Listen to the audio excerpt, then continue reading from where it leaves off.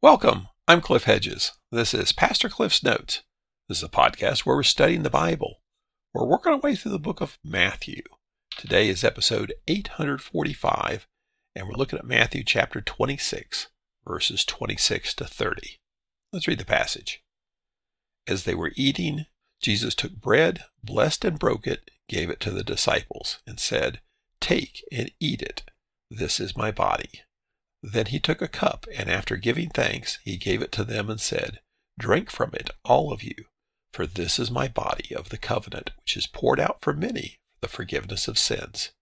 But I tell you, I will not drink from this fruit of the vine from now until that day when I drink it new with you in my Father's kingdom."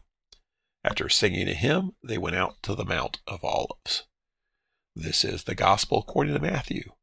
Matthew is providing this gospel, this account of the ministry of Jesus, to convince people that Jesus is the Messiah.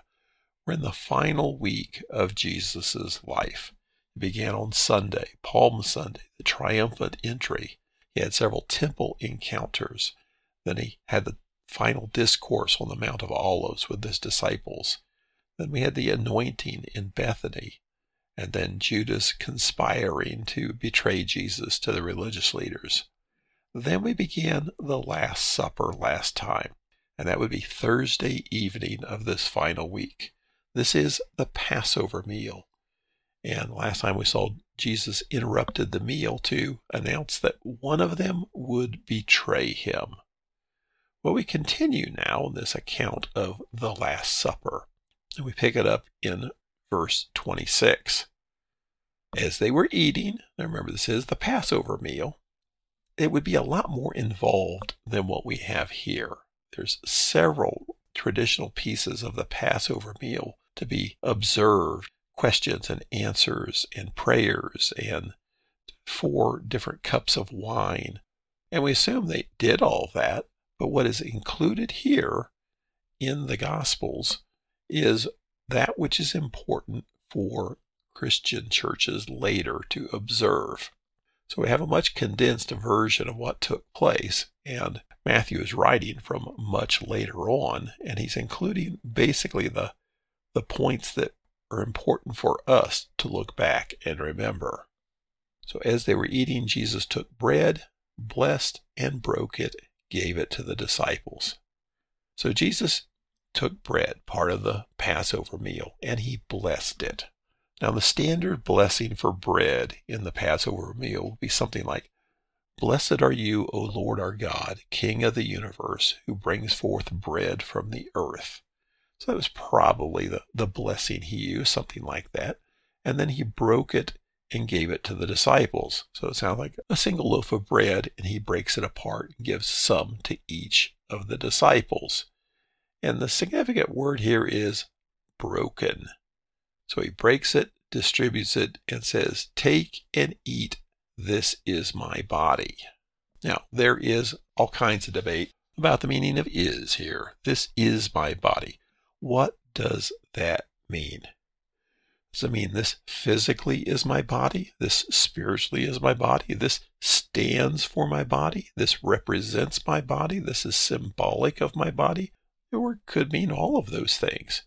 Remember when Jesus was explaining parables, he says, "The sower is the Son of Man." Well, he's got a character in a parable and says it is the Son of Man. So "is" can mean a wide variety of things. The general Protestant belief is we say it's symbolic of his body. He says this bread is like my body. When you eat this bread, you remember my body. And that's the way I understand it, is the bread has been broken. His body's about to be broken. And the bread symbolizes his body, which is given for the world. Now, they're celebrating the Passover meal. You understand the setting there. The Jews celebrate the Passover meal to associate themselves with what God did when he delivered the Israelites from Egypt. He provided this incredible event, and they were commanded to then celebrate it every year with the Passover meal to remember what God did. Same reason Christians gather and celebrate the Lord's Supper to remember what God has done through the sacrifice of Jesus. Verse 27, then he took a cup, and after giving thanks, he gave it to them and said, drink from it, all of you. So here we have taking a cup. Now, there were 4 cups involved. 4 times you drink wine during the Passover meal. This is probably one of those times. People speculate the 3rd one. Does it matter? I think if it mattered, then Matthew would have included which one it was. The takeaway is Jesus took a cup and did this with it. First, he blessed it. Would have been a very similar blessing probably to the blessing of the bread. Something like, blessed are you, O Lord our God, King of the universe, creator of the fruit of the vine. So he blesses the cup and then gives it to them, says, drink from it, all of you. Difference here, now in verse 28, he says, for this is the blood of the covenant, which is poured out for many for the forgiveness of sin. So now he's specifically identifying the wine with the blood of the covenant. Now we know it's his blood that he's talking about here. Now, if we're looking for Old Testament references, which is always a good idea, there's only 2 places you see covenant and blood together. If we go back to the first one, the establishing of the covenant, and look at Exodus chapter 24, look at this passage of Exodus 24, verses 3 through 8. Moses came and told the people all the commands of the Lord and all the ordinances. Then all the people responded with a single voice, we will do everything that the Lord has commanded. Moses wrote down all the words of the Lord. He rose early the next morning, set up an altar and 12 pillars for the 12 tribes of Israel at the base of the mountain. Then he sent out young Israelite men, and they offered burnt offerings and sacrificed bulls as fellowship offerings to the Lord.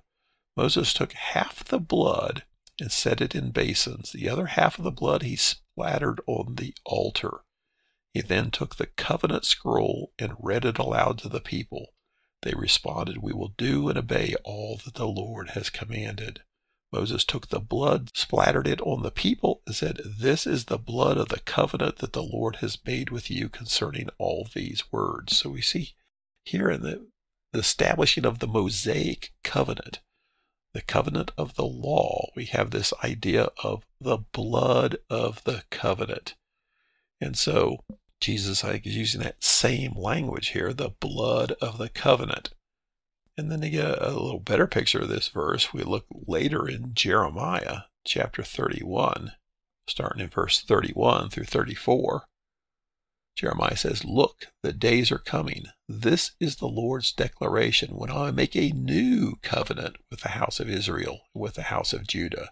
This one will not be like the covenant I made with their ancestors on the day I took them by the hand to lead them out of the land of Egypt, my covenant that they broke, even though I am their master. The Lord's declaration.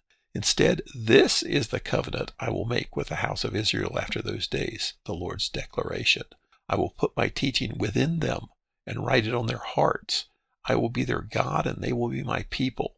No longer will one teach his neighbor or his brother, saying, know the Lord, for they will all know me, from the least to the greatest of them. This is the Lord's declaration, for I will forgive their iniquity and never again remember their sin. So here you have the idea of a new covenant, and it's a covenant at the heart level. It's a covenant at a spiritual level. It's a covenant based not on following rules, but based on a relationship with God. So this is the new covenant. The original covenant, it was the blood of bulls that were sacrificed. Here, the new covenant, it's the blood of Jesus. And it's poured out for many for the forgiveness of sin. That was highlighted in the Jeremiah passage in verse 29. But I tell you, I will not drink from this fruit of the vine from now until that day when I drink it new with you in my Father's kingdom. He's basically saying this is the end of his life, because this is Thursday night. They're going to leave here and go to the Garden of Gethsemane. Jesus will be arrested there and then executed shortly thereafter. So this is the last time Jesus is going to be drinking wine, especially with his people. And he says, so I'm not going to drink it again until I drink it with you in the new kingdom. And looking ahead to the Messianic banquet in verse 30. After singing a hymn, they went out to the Mount of Olives. A hymn is normally sang as the last part of the Passover meal, and they would sing the last part of the Hallel, which is Psalm 114 to 118. And the leader, Jesus, would recite the lines of these psalms, and the people would respond with Hallelujah.